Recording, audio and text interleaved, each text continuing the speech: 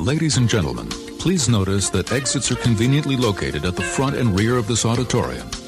When leaving the theater, we suggest that the exit at the front of the auditorium will allow you easier access to the parking areas. Thank you. Oh my god, that's gross. Corey Feldman does not know how to eat a freaking pizza. Completely changed the face of everything. It's very unique. I will give it that. Oh, thanks. I don't want to embarrass myself. Should I embarrass myself? No, please no. Oh, shut up. Shut up. I am embarrassed.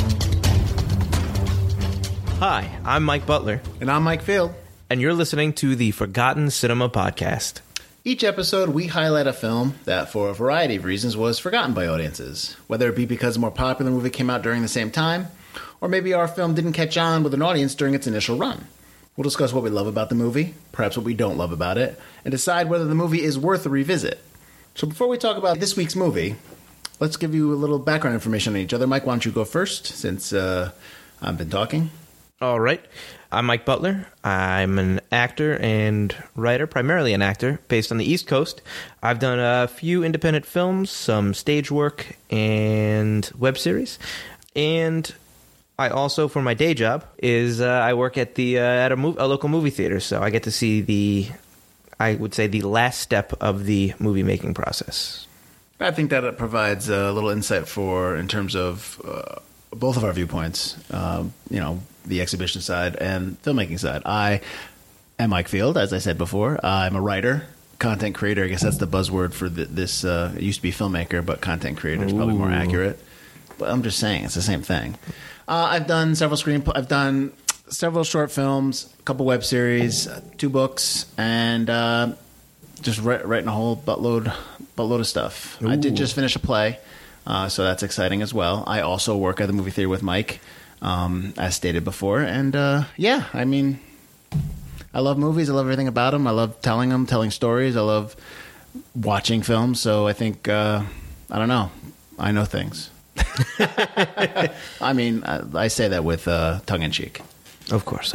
So for this week's episode, we're going to talk about the 1999 movie Stir of Echoes. Close your eyes.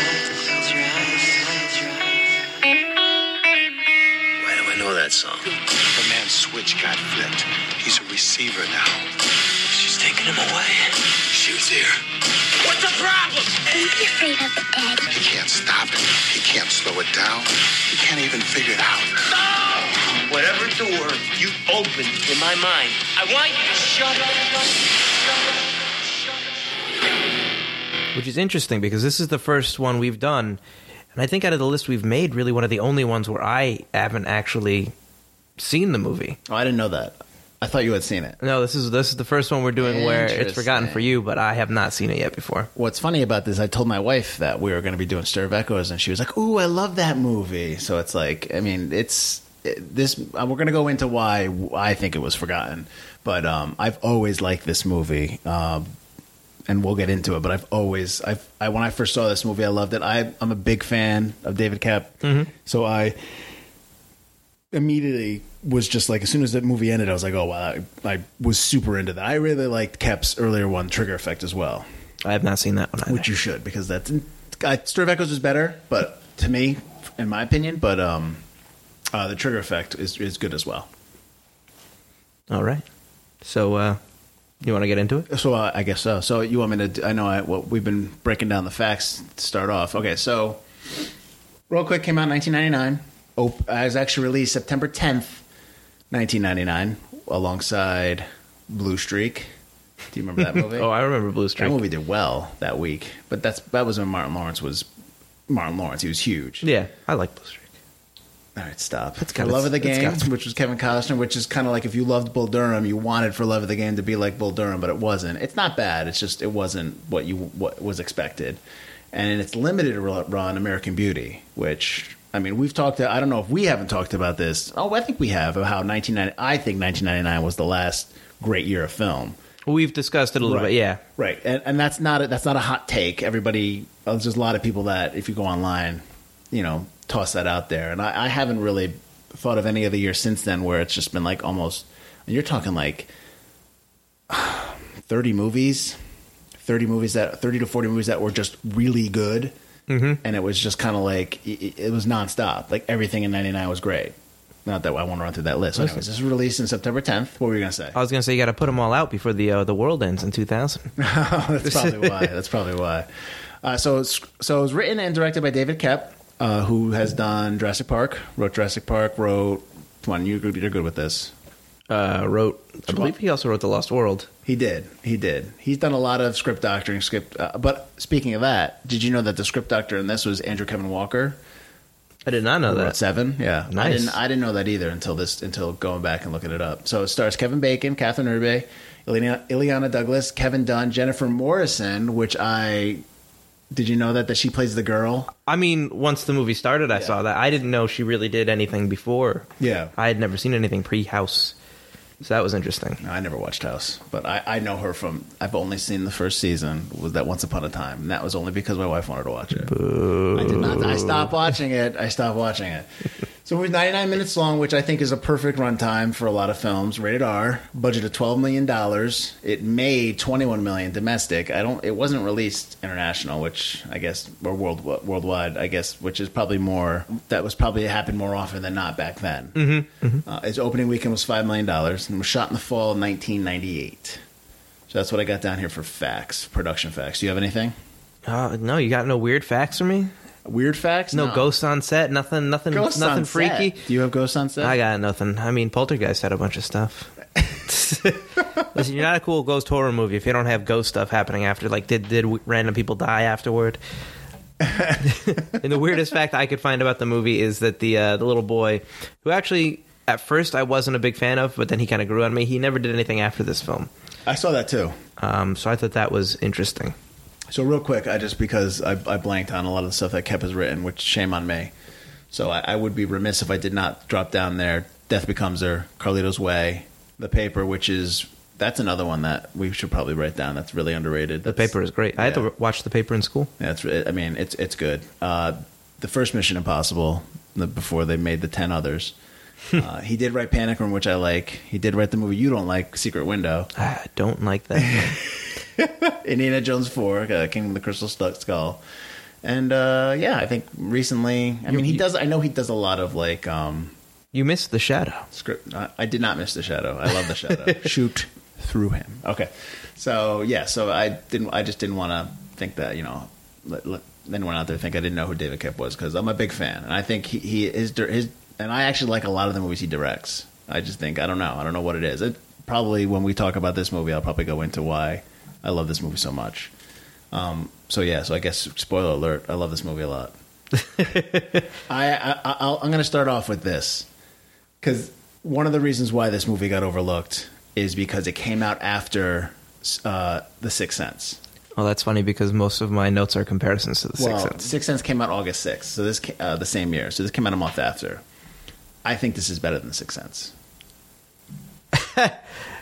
You're wrong, but that's fine. That's incorrect. That's adorable. I'm not wrong. We can argue that. This whole thing could be Stir of Echoes versus Sixth Sense, but I've always thought that this movie was better. I've liked this movie more than Sixth Sense.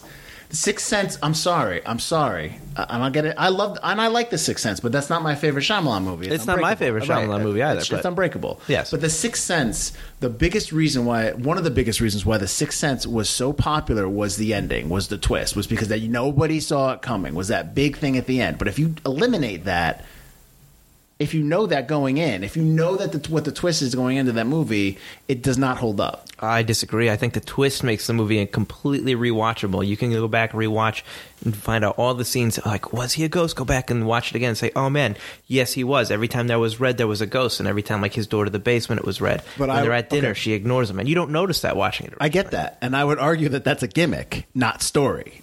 That's what I would argue. Whereas in this movie, it's a story. You're being told a story that is completely fluid, that is completely engaging, and it probably helps that it's based on a book, that it's got a lot. Its source material is already laid out for you, so you've got a lot of that stuff there. And even though I'm in love with this movie, or I like this movie quite a bit, I will tell you that there are some stuff that I kind of was like, all right, good, because spoiler alert, I did not like this movie, but I thought this movie was okay. Well, it's unfortunate that this will be the last episode. No. Of course, you're entitled to your opinion. Everyone is, and that's fine. But we'll get into it. So I know we just went off on a Sixth Sense tangent. All right. So I'll tell you what. Why don't you? How about I tell you what I like about it, and then if you want to shoot that down, we'll go from there. Rather than, I've got some viewing notes, but I don't know how you want to play this. You want to go by? You want to start off Well, why don't we tell you the basic plot of the film? Well, that probably helps too. And also, why don't you give them the disclaimer? Okay, spoiler alert. If you haven't seen Stir of Echoes yet, and you're listening to this podcast, I don't know why. Stop. Watch Stir of Echoes. Come back. Listen to the rest of this podcast. Make sure that you have subscribed to the podcast so you can find it easily. Absolutely. On your Android and iPhone. Subscribe everywhere you can. Watch it on every device. It might be a little different every time. Basically, it's a family. Kevin Bacon, Catherine Irby, and their son, and they I think they've just moved to the neighborhood. It's Chicago. It's urban Chicago neighborhood, and it's like everyone in the neighborhood knows everyone. It's one of those, everyone's friends. Everyone's like one of those neighborhoods. And you start off, but the son obviously is intuitive to. He has the sight as later on. He can commune with dead people. He sees them. He can hear them. He doesn't have full on. Well, I guess he does have full on conversations with them, but he basically can talk to them. Mm-hmm. And they go to a party, and Kevin Bacon's character is hypnotized by his wife's sister, who's a witch or Wiccan. And they play this game. They do it because he said, "Oh, I can't be hypnotized." They hypnotize him, and she opens his mind. She tells him to be open to everything. What ends up doing is he becomes a conduit for spirits, or he starts having flashes of imagery. But what the imagery he is seeing is something happening to a girl in his house at some point in the past, and so he's trying to figure out. The whole movie is he's trying to figure out what this means. He's trying to figure out what happened to the girl. He's also coming from a part that he feels that he's done nothing in his life. He's not. He didn't think he has that comment where I think is a fantastic line of dialogue where he didn't think his whole life would be so ordinary. I can relate to that. Being I'm probably his age at this point in the movie. He's probably like late 30s in this, I think. So he's just trying to solve the mystery of who this girl is trying to contact him from beyond the grave and what it means. And that's basically the plot of the story without giving too much of it away, which we will give it away when we start talking. All right. So we're going pros? Yeah. Okay. Well, yeah. I'll tell you one of the things I like. I'll tell you what I liked about it. Okay. Since I'll just lay it out. Lay it all out for me. Okay. I love the writing. Like I said, I think the story is tight. I think it's fluid. I think it works well. I know that we have had discussions about when we're talking about a certain TV series on Netflix where I tell you that, like, in comparison to other shows, like there's scenes in the series where they're just talking to talk and they're saying the same thing they've said for the last 20 minutes and it's so boring. So in a movie you can't afford to do that. Mm-hmm. Yeah. Even though sometimes that happens. But in this movie, everything leads to the next scene. Everything in the story, it means something. And I think that the story, like I said, it's tight and it's fluid. I love the acting. I actually love Kevin Bacon's choice because when you first meet him, he's a dick. Like and he's kind of like, but then you realize he's a blue collar guy. He's, you understand why he's upset because he's, like I said, he thinks that he didn't realize his life would be so ordinary. He was in a band and he thought that he would be a rock star and he married this girl they loved and they had a kid. And now he's like, he tells me, he's like, I'm not going to be cut in line, because he works for the telephone company. Right. I'm not going to be cut in line for the rest of my life, that kind of thing. He thinks his life stinks. She likes the life. So it's relatable, but I enjoy the way Bacon took that character, because I didn't, when I first watched it, when I watched it again, I hadn't seen this movie for a while. So when I first watched it, I was like, wow, he's a jerk. But then I was like, I like that because it makes sense going through the rest of the story, just kind of like the type of person he was and stuff like that. Right. I'm not going to be a lineman forever. I promise you that. What do you mean? I clip wire all day. A monkey could do it. Yeah, but they're going to move you into the office soon, before the end of the year at least. No, I meant when we first got together, I said a lot of stuff about where I was going to go and what I was going to be in it. And I just wanted you to know that I wasn't giving you some kind of line, that I meant it. I didn't marry you because I thought you were going to be famous. I just like the way your ass looked in jeans. I never wanted to be famous. I just, I didn't expect to be so... What? I don't know. Ordinary. I enjoy the way the supernatural aspect of this movie weaves within the real world. Like it's, I feel like it's not too like, it's believable. The believability or the relatability of his visions, what has happened to him, living in this world, trying to figure it out within the world's context. When he has those dream states where he pictures that kid shooting himself, all that stuff. I thought that was very well done. I thought it was seamless. And it's the other thing I like about it, and I know I just laid it out that it's a mystery, trying to figure out what the girl did, what happened to the girl.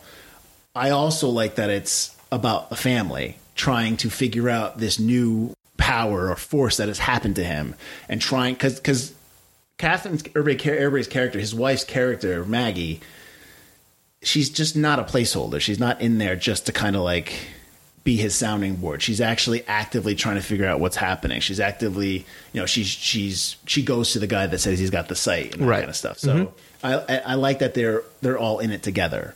So those are like probably the 4 big likes that I had there. And I know that I laid them all out for you. Tell me why I'm wrong. I mean, I don't think you're wrong about the things you like about the film. Oh, thanks, man. I don't think that necessarily makes it better than The Sixth Sense. I feel like big butts coming right here. Well, the one thing about David Koepp is his writing is fantastic. His dialogue is great. It's always great. He writes really tight, awesome dialogue that you want to hear more of. Even his unlikable characters are likable. Like, you talk about Bacon or who else? No, I just mean even in like films where there's a villain, they're likable. Bacon's character, like you said, he does start off like a complete dick when she talks about how she's pregnant with their second child. Oh, I know. Yeah. And he's just like, bummer was his line that he says. It's just awful. I sat there going, oh man, this is going to be an awkward movie. But he does kind of lighten up, I guess, a bit. He does kind of tone that down as the movie goes. I think that also has the whole idea of him being open. Like, you're only getting a glimpse of how he is, like with the sister, and like she clearly loves him, but she is always at odds with him, right? So he doesn't believe in the nonsense that what she does, that as she says to him.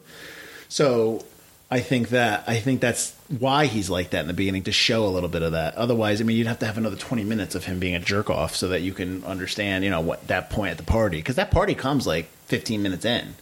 Like, here's my thing about the party. Okay. How many people have that big of house parties? It's not a college dorm. The party was a little ridiculous. Listen. I've always... If you're okay with the parties that they have in Can't Hardly Wait and Project X and these movies where you have these high school parties that nobody's ever had before, if you're okay with that believability, you need to be okay with a block party. I'm not okay with those movies. But they have the block party twice, which it does make sense in a large Chicago Irish Catholic neighborhood. Like, because they had that second party where the church is hosting it, and that party made sense. Why wouldn't another party make sense? It was just a dude hosting a party at his house. This is what happens in the city. This is the 90s, man. But yeah, I also responded well. I really love the part where he talks about his ordinary life. Yeah. And listen, it's not always going to be ordinary. It hit home for me too. I think basically anybody who's watching it who wanted to do something creative with their life and is stuck in like a 9-to-5 can find something relatable about that. That's a great example of exposition dialogue that is done in a way that you don't understand its exposition until you sit here and start analyzing it. That's every movie has to have exposition. You just have to explain things to the audience because that's the only way they're going to know. I mean, it's very rare where yes, you want to show, don't tell a lot of times, but you do have to at some point lay it out. What's happening here? Like why? Like where they are in the beginning of their lives to what happens, the event that happens to him, and then where they're going. So if you can do that in a way where you hide it, you mask it, you even though it's exposition, you don't realize it. That's great writing, and you need to recognize that when you're rewatching some of these movies. Not you, but in general, you Butler, you need to recognize it. I did. I gave you the like. So yeah, I liked that a lot. Other likes I had were, I like the dream sequence when he goes under. I thought it was very Twin Peaks reminiscent. I like the theater turning black when he's going under. I like the imagery. You don't usually see that when someone's being hypnotized. You usually focus on the person just falling asleep. In this, you actually see the imagery. You see how he gets to that hypnosis. And I like how they play it again later on where he's trying to go under and it's ruined by Jennifer Morrison's ghost sitting there in the theater. Yeah. I thought that was cool. I was a big fan of that. I read when we were in research for this that was, they did that on purpose. He wanted to show, because a lot of times in movies you see people getting hypnotized, they never show you what's happening. Right. So he wanted to show that, but then I read that they also had to add a musical note at the end because people were getting hypnotized when they were watching it. Like it was actually working. It was actually hypnotizing people, like people that are susceptible. Like she talks about the lucky 8%, yeah, 8% that are susceptible. So they had to add like a musical note at the end to kick them out of it so that they wouldn't get hypnotized. That's so cool. I like that a lot. The one thing I didn't like about that theater scene, and I don't know if maybe this was the version that I watched, the camera was shaky in the theater, in the seats. I don't remember. I don't remember. It really juddered, and that kind of threw me out of it. I didn't understand why. Not that I still like that scene a lot. I just didn't understand why. Maybe it was really shaky. I kind of liked and didn't like that you kind of give away what happens to Samantha the ghost about halfway through. Like when he goes to ask about, hey, does anybody know about Samantha, the girl who lived in the block? She disappeared, and his landlord friend is being kind of creepy. The kids are being kind of creepy. Everyone's kind of being a little weird about it. And at that point, I knew. I was like, okay, so they're all in on this murder. And I liked that I didn't have to kind of get told at the end, oh, it was this, randomly.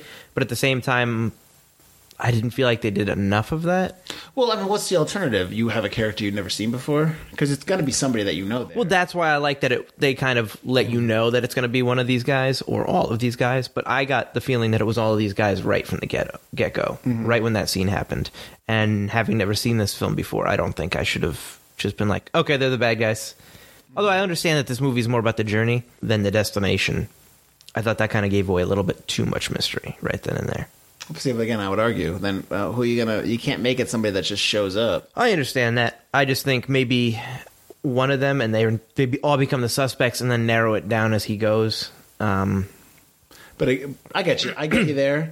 But if we're going to... I think... It's a nitpicky comment. That's fine. I'm not discounting it, and I'm not trying to argue that point. I'm just... When you start trying to add stuff to it, like, now you're talking, like, 120 minutes. You know what I mean? I get that. I think one of the reasons I like this movie is it's 99 minutes long. Oh, man. When I started this movie and I pressed the button and I saw the timer go, I was like, yes. But let's be honest. Movies don't need to be that long. They shouldn't be that long. And a lot of times, and I'm not... Listen, I get it. Avengers Endgame is coming out soon, and everybody wants it to be 8 hours long, so whatever. That's fine. Because that's a culmination of 45 other movies, and that you need to jam in there. But if you're just telling a simple story, I think a lot of people just don't understand the idea of just tell your story. Tell the one story. Don't jam it full of stuff that you think would be great and make the movie 2.5 hours, because nobody wants to sit through 2.5 hours. Right. So, I mean, 99 minutes is tight. You get in, get out, you get told a story, and you're good. We don't. That's all we want. That's all anybody wants walking into the theater is a great story. But like I said, I'm not trying to discount what you're saying. One of the things that, go ahead, because one of the things I wanted to bring up, you brought up the theater scene. When he pulls out his tooth. Did you also put Poltergeist? No. Oh, okay. I put in that that was done in camera. That was a practical effect. Oh, I noticed that. I was impressed by that. I would. Did you read like what they had done? So basically, So he pulls out his tooth. What happens for people that haven't seen them, or you should have seen it. He pulls out his tooth and he drops it down, and the camera goes down to the sink, and it comes back up, and everything's gone. He's fine. His tooth is gone. So his tooth is there. So he dreams he pulled out his tooth.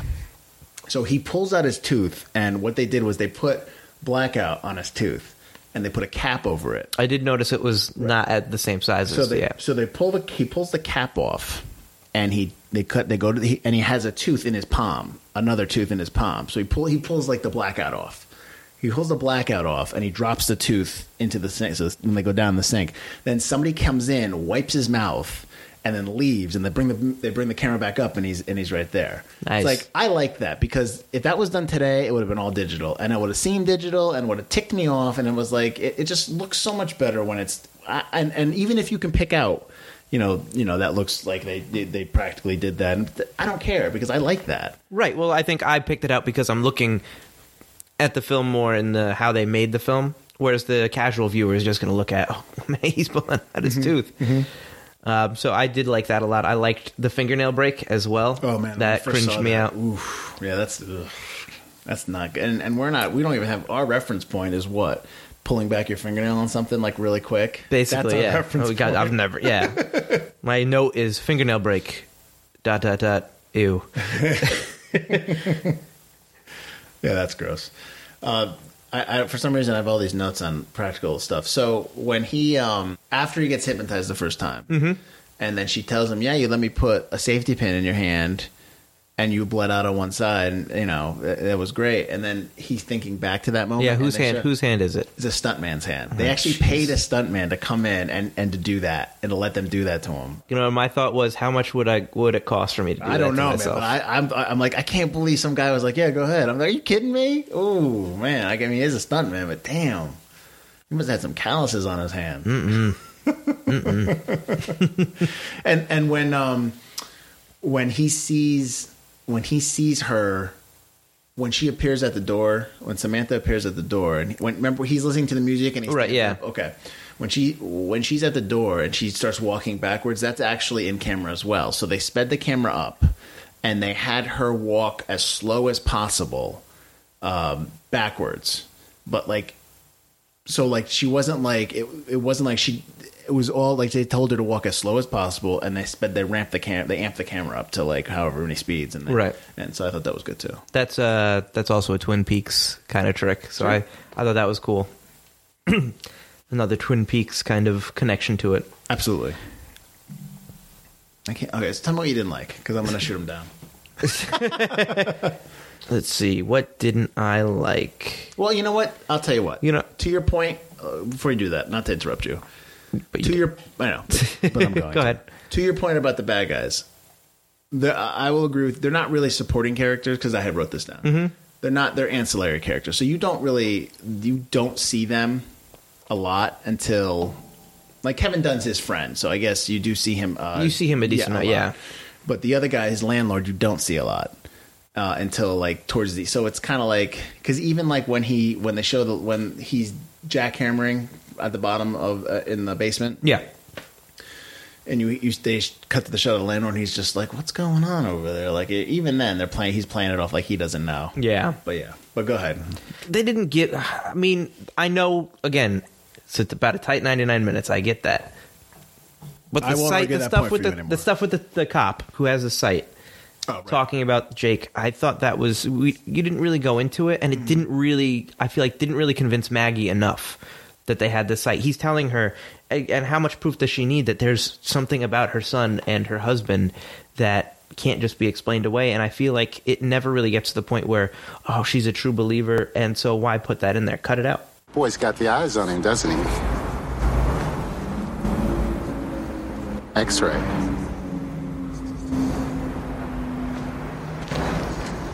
Not you, though.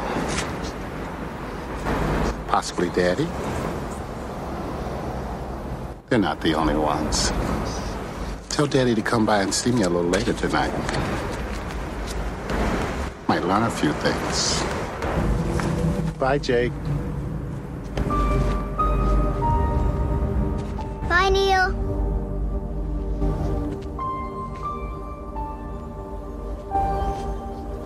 His name is Neil. Keep it shorter. I mean, just visiting the cop, maybe not going into the alley. I don't think you needed that scene necessarily, other than to put the knife in the pocketbook, which comes back later. I think that, and probably also to give her reason to believe her husband, because otherwise you're going to have, if you don't do that scene, you're probably going to have a scene where you have to, at some point, have her believe that her husband's not crazy. That's what the grandma scene's for. The phone call with the grandmother's dying. Which is a great scene. It is a great scene, but that scene comes after she meets the guy, right? Right. Well, but she could still meet the guy at the funeral, but not need the alleyway scene, because she's already kind of started to believe as much as she was going to. Like, I don't believe meeting him makes her believe more. She believes what she believes. She's on the fence until Grandma's dead. Grandma dies. Okay, I believe you. Well, but what's funny too is they don't ever bring back in the sister in terms of like her kind of helping her out with that. I felt like she'd be more important in the story than she was. Well, bear in mind also, this is the source material is already set. Like, they're basing it on a book. So Right. that guy's probably a character that was a little bit bigger in the book, maybe. I'm hoping. I never read the book. I would assume they'd probably. I mean, it's a longer novel. You have time to expand upon his character. Right. I liked the scene when Frank's son, which is Kevin Dunn's character, the scene when his son shoots himself. Mm-hmm. Like, after he shoots himself, that's like, they never go back to it. They only go back to it when he goes to the house at the end to be like, hey, I have to turn him in. You know, I know what happened. Yeah. Then how's your kid? Sorry about your kid. Like, it's like they never really like go back to that, which I thought was interesting. And I'm wondering if stuff was left on the cutting room floor or something like that. It's maybe. Yeah. I mean, again, when you're dealing with adapting a book, there's probably this is 99 minutes. The book is probably like, I should have looked it up. The book is probably like 450 pages, and it's got chock full of this kind of stuff. All these tangents and and you probably know more about the landlord's son and the family and all that stuff. The book is 224 pages. So I was wrong. So the book was also made in 1958, so you've got to kind of update it as well. It's true. That's true. I really should read that book. That sounds like a book I'd like. I think I'm going to get that book. Maybe.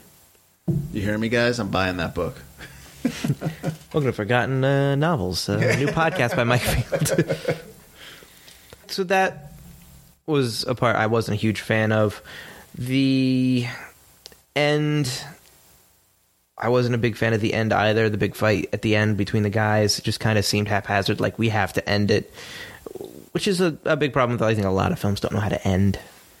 It just was like, all right, guys, I'm going to kill Kevin Bacon. Oh, the wife's here with the knife, which gets used only to stab the guy in the foot. When his buddy Frank is in the basement and he shoots the bullet. Yeah, and we're supposed to pretend he killed himself. What did he shoot? Why did he shoot? Yeah, I don't know. Did he just miss? Is he that bad with the gun?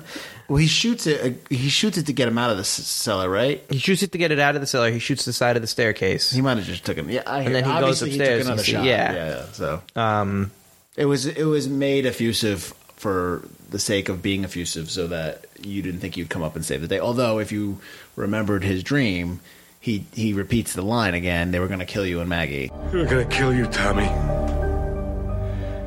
You and Maggie both. I got that. I know you did. But yeah, I wasn't a big fan of that kind of ex machina kind of happening there at the end with him coming up, because what was supposed to be a surprise was just kind of like, really? Then why'd he shoot? So I wasn't a huge fan of that part. I did like the bullet going up through the house and going through the pillowcase of the son's, because the son saw feathers, so he didn't want to go. Yeah. Okay, Bub, you ready to go? I'm scared to go home. I want to stay at Uncle Steve's house. Why are you scared? Because of the feathers. What feathers? I don't know, I just saw feathers. I thought that was a nice little connection to the son. Yeah. Although you could argue, what is she going to do? Come home, put the son to bed, and then go down and take care of the business? Right. Well, I don't think Jake maybe knew exactly what was going to happen. He just saw the feathers and knew that the feathers were bad. Gotcha. Because the vision, which is another thing I didn't like, is very vague at times, but very specific at other times. Well, they say that, though. They talk about how if he doesn't know how to control the sight yet, in terms of when she met the guy, the cop. Right. He's a flashlight that turns off and on. Right. He doesn't get it. He doesn't know how to figure it out. But the scene where everything goes red. Oh, I like that scene. You didn't like that? Well, the thing I didn't like it is there were signs where it's like, okay, the red pointed to like now boarding, and he knew to go there and stuff like that in the direction he needed to go. But then he also knew that she was taking his son, and the vision didn't really give him that, I feel. And we just had to infer that he knew.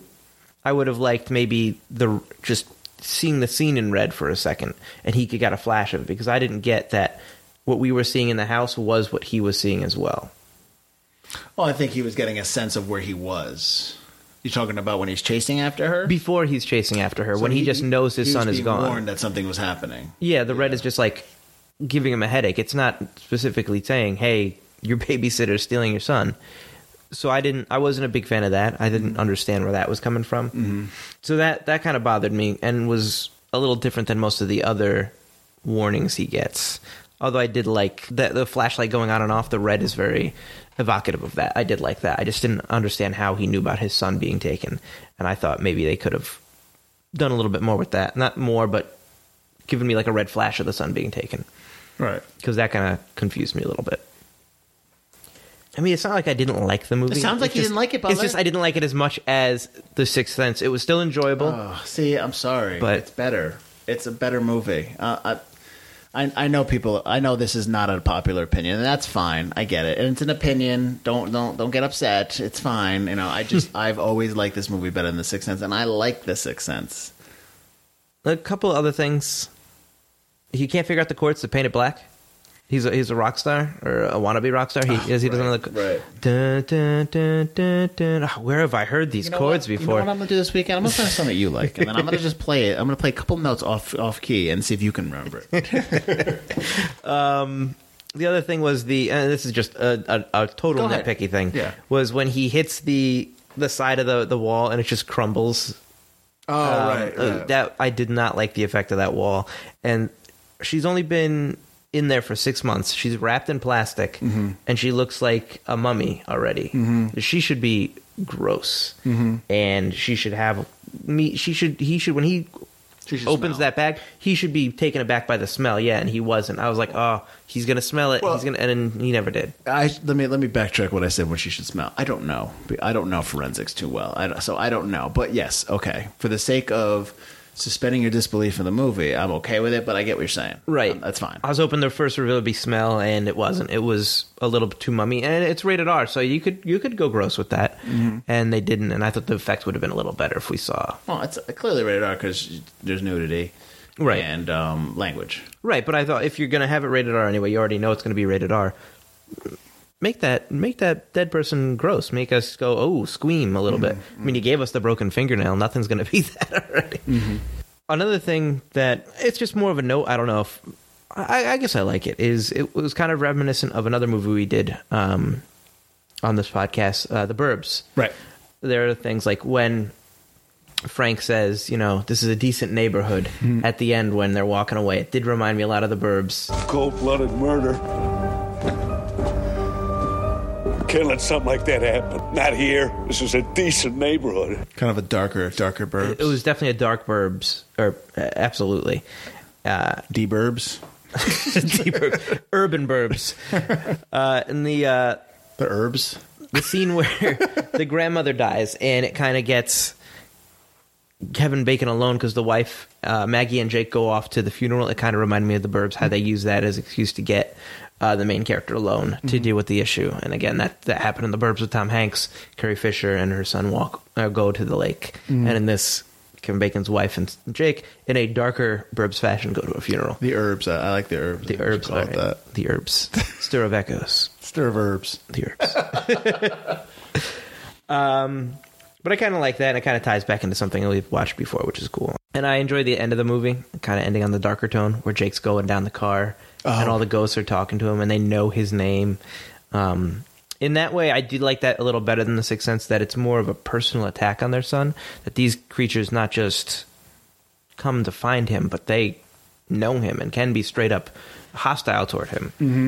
Gives it kind of a darker, like, is Jake going to be okay kind of feel. I would have been cool with a sequel. I would have been all right with a sequel. I felt like it kind of led to a sequel. Yeah, I don't know where you'd go with it, but yeah, I mean, because where were they moving? You know, they were just leaving. I mean, I get it. There's like a homicide and at your house that you've just trashed, trying to find the dead body. But yeah, I mean, I would have liked to see like what's next, because he's still open. Like Kevin Bacon's character's still open. Well, you don't know that. They never really go with that. They say that after he solves the thing, it could go away or could not. Oh, that's true. He says it could be temporary, but Jake's is definitely full on flashlight. That's true. I would almost enjoy, because Jake would be in his 20s now. It'd be like the same thing when they did the Glass. When they did Glass and they did the Unbreakable, it's the same age time frame. Yeah. So you could do a film. You could even do like a series where he investigates the ghosts and stuff like that. But you could bring that back and expand upon the world, which I think they were trying to do with that cop character. Maybe, and like I said, it could be from the book. Obviously, just they meant like again.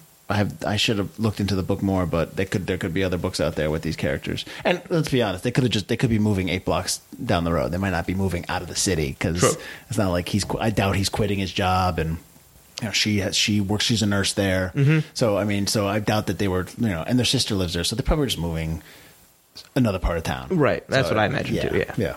Yeah. So that I get that. What else didn't you like? I think just those 2 things. The whole thing about the bad guys not really being supporting characters, more ancillary. Like you didn't like I said, like Frank, Kevin Dunn's character just disappears for a good chunk of the movie, even after his son kills himself, or not kills himself, but tries to kill himself. Which I don't understand why he shoots in his side. Like he, yeah.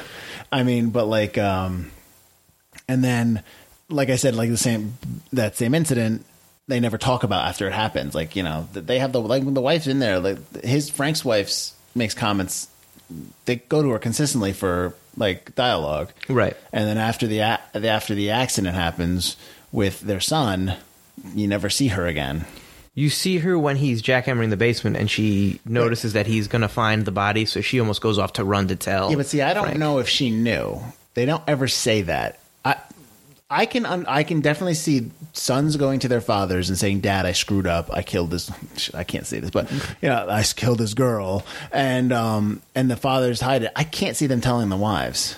I can see her not knowing, or just being oblivious to, or not oblivious, but not wanting to know, kind of thing. They never really say that she knows, right? But I think they infer it by the sight that she gives. Well, she could just be going to the house and be like, Tom's doing something weird in his house, and then Frank can put that together. Oh, wait a minute, he might be looking for something. What's he doing in there? Because they don't know that he's got the sight. So they might be like, why are you digging stuff in his house? Oh, he might find out what we did. Right. I don't think they know that he knows that there's a body there, but I think she's nervous about it because she knows. But yeah. But that's it. I don't have complaints about this movie. I like this movie. All right. Well, here's my ending thought on... Your biggest complaint? No. If our main topic is this versus Sixth Sense. Ooh, excellent. Are we going to get into this now again? Awesome. I should have watched The Sixth Sense again, but go ahead. Here's what... I could watch this movie again. It's not rewatchable. Like I said, I made the comment before about Sixth Sense always being rewatchable because you find stuff new about it. Sure. Stir of Echoes is still a fun movie. It was good. I enjoyed it. When I watched The Sixth Sense, when Bruce Willis realizes he's dead and he has that speech to his wife... So, spoiler alert. If you haven't seen it, when Bruce Willis realizes he's dead and he's down in the living room and he's watching his wedding videos and he talks to his wife, every time that gets me. And I'm not a guy that cries in a movie. It gets me every time. That's a fantastic scene. The music, the dialogue, everything. You feel for this character. You were never second. Ever. I love you.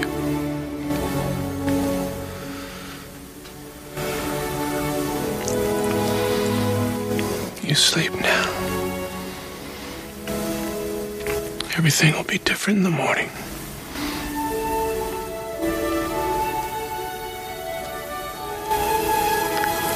Good night, Milk.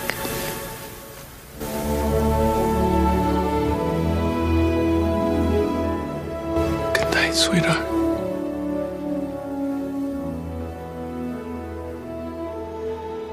I never really felt that way about any of these characters the way I felt about Sixth Sense. And I don't usually feel about those characters in many movies. Sure. Stir of Echoes never had that moment for me. Okay. Where I felt for the character so much. So I would say that would always elevate Sixth Sense above Stir of Echoes for me. That's fine. That's like I said, you're not wrong, and that's great. I'm glad that movie touched you, jerk. But no, I'm just kidding.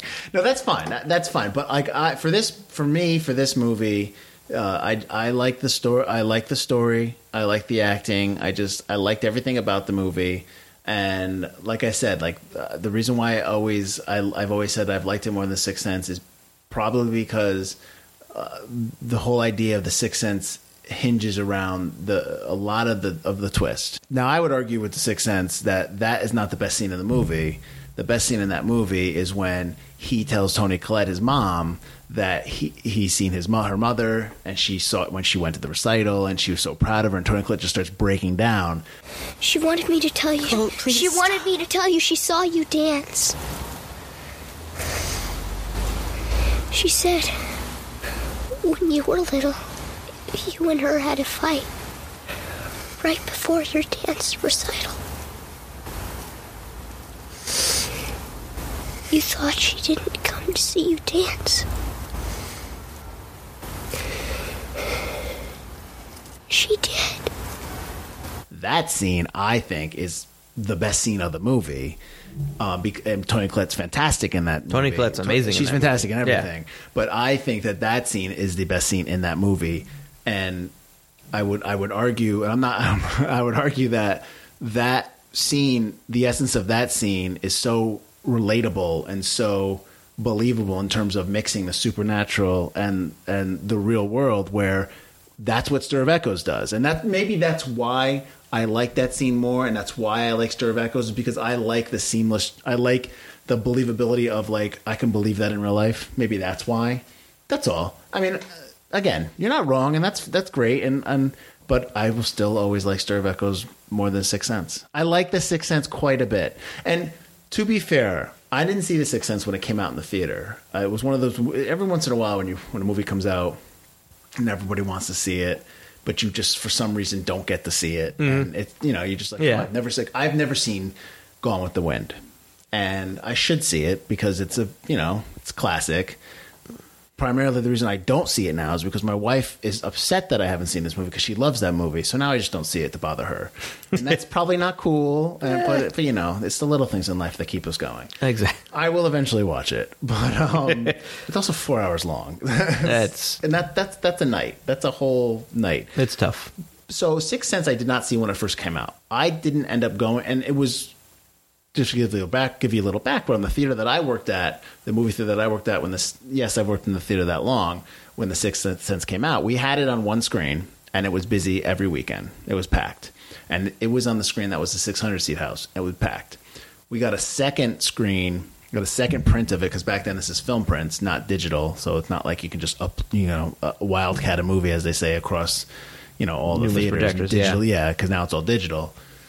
So we got a second print of it maybe 3-4 weeks into the run because they didn't understand that it was busy. Yeah. And then that print would sell out every weekend. So this and everybody was seeing this movie. And this movie was so hyped up. You gotta see it. You gotta see it. You gotta see it. And what's amazing is that I didn't know the twist. That's surprising, yeah. And this is 99 too. This is not really like now where everyone's got everything's everywhere. You always get those guys that walk out of the movie going, I can't believe he was dead, dude. And there's a line of people waiting outside. I have a good story. I'll save it for later, for another time. But yeah, so I saw it maybe 2 or 3 months after, so I didn't see it when it was all hyped up. So maybe I didn't get caught up in the whirlwind of the movie when it first time. Maybe that's why. I don't know why. But honestly, I don't know if I saw Stir of Echoes first. Since this was a month. Right, so that might be too. I'm a little hazy on whenever that came out. That could be as well. I'm seeing Stir of Echoes far after Sixth Sense, so all I can do is make Sixth Sense comparisons. And I think that's that's obvious. That's a big thing in terms of like when you see a movie at what point in your life. There's movies that I loved that I went back and watched, and I was like, I don't like this movie that much anymore, just because of perspective, but just because of your tastes change, and it happens. Before we go off on another 80-minute tangent, why don't we just, obviously, our final question is always, should you go back and watch this? Now, obviously, it's yes for me. I would say, yeah. It's still a David Koepp movie. The dialogue's fantastic. Regardless of whether you like Sixth Sense better or not, there are so many horror, mystery, thriller movies like that. This is a very good one. This is a good one. You watch it. The question would be to you is, if the Sixth Sense didn't exist, would you like this movie more? Stay tuned. If I could go back and erase the Sixth Sense from existence, I get my DeLorean, I go back tonight, whenever you wrote it, I erase it. You're really wasting an opportunity. I said I was driving the DeLorean. That's the opportunity. But your choice is, you can write anything you want. Fuck Shyamalan. Come on. I'd probably like it a little more. Yes. Yeah, I wouldn't be making the comparison. So yeah, I would have to. I'd be, oh, this is so original and different. I understand they both came out at the same time. I get that. That's like saying that's like when Volcano and what was the other movie? Dante's Peak. Dante's Peak came out, or like when Deep Impact and Armageddon came out. At the same time. I understand that, but I'm saying if you erased one from the other, whatever one you saw first wouldn't tinge your watching of the other one. Right. So yes, I would like it better if it wasn't for The Sixth Sense. That being said, I still like it. The dialogue's still good. I like the hypnosis scene. The mystery, even though I feel like it solves itself halfway through, is still worth getting through. And the acting is great. Kevin Bacon's really good in this movie. That's my biggest selling point is the acting and the writing and just the filmmaking of the movie, the filmmaking stuff, whatever, all that stuff going into it. I just think it's a really well-told story. And I've always argued this when people are like, I don't like this movie. It should be done this, should be done that way. And I'm like, listen, I like the story that was told to me. I like the way it was told to me. I like the story. That's it. I mean, that's as simple as I can put it with this movie. So yes, go back and watch it. So then I have a question for you. Excellent. Why do we think it's forgotten cinema?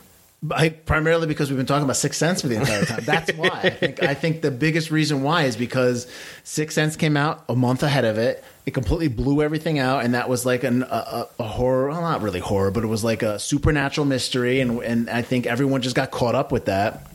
And we always talk about September being the dead months. I mean, I know that now, when we talk about the dead months of when we've talked about this before. I think we talked about this during the Burbs episode. I think we did, yeah. We didn't know where to put stuff. Movies are dropped. They're dumped. Back in the day, they were dumped in because they didn't know what to do with them. September was notoriously one of those days. It's the week after Labor Day. You know, kids are back in school. No one's going to go out to the movies all the time now.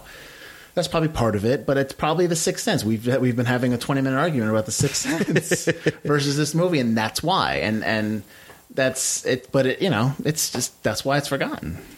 Too bad, but not now. Not now. Now you guys all know about it. You're gonna watch it, and you're gonna watch it enough to get us a Stir of Echoes too, a real Stir of Echoes too. Yeah, there is a Stir of Echoes too. It stars Rob Lowe, and it's not that good. And needless to say, it will not be on the Forgotten Cinema podcast. Until we run out of ideas. Oh. Season 53, episode 5212, Stir of Echoes 2. I welcome that day. What do you think? Whatever. Were we done yet? All right. So I think that's it. That is it. So we should probably plug what we're doing. Right. Also, if you guys have any feedback, suggestions, if you want to hear us talk about a specific movie, please drop us a line. We'll put the information in all the posts that we do and all the contact info.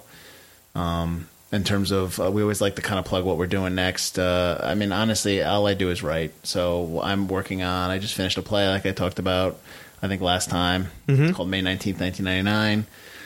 Trying to see if I can get that going. Got a short I want to do. Not sure about that yet. And then, I'm probably going to be writing a follow-up to the Adam Parker books. Like Adam Parker and the Radioactive Scout and Adam Parker and the High School Bully are out now for sale at Amazon, Kindle, or softcover. And I'm going to probably work on a follow-up to that in that series. Ooh, the trilogy. Yeah, I actually, yes. I always thought it would be just 3 books, but I don't know. We'll see what happens. Because I ended the second book. And the second book's kind of a downer, so I got to kind of come back from that. It's your empire. Well, I mean, you should have read the book already, Butler. It's fantastic. Thank you. I've got a few things going. I've got this podcast, obviously, Forgotten Cinema. I've got another podcast that I do with my fiance called Crackin' One Open with Mike and Elise, where we go over brews, reviews, and pop culture news. And basically, we crack open a beer. We talk about that beer. Usually it's something craft beer, local, something you guys might not have tried yet, but should. And while we're drinking that, we talk about stuff going on in pop culture and what we're watching, not just forgotten stuff, popular stuff. Have you had the Fruit Loop beer yet? I have not had the Fruit Loop beer yet.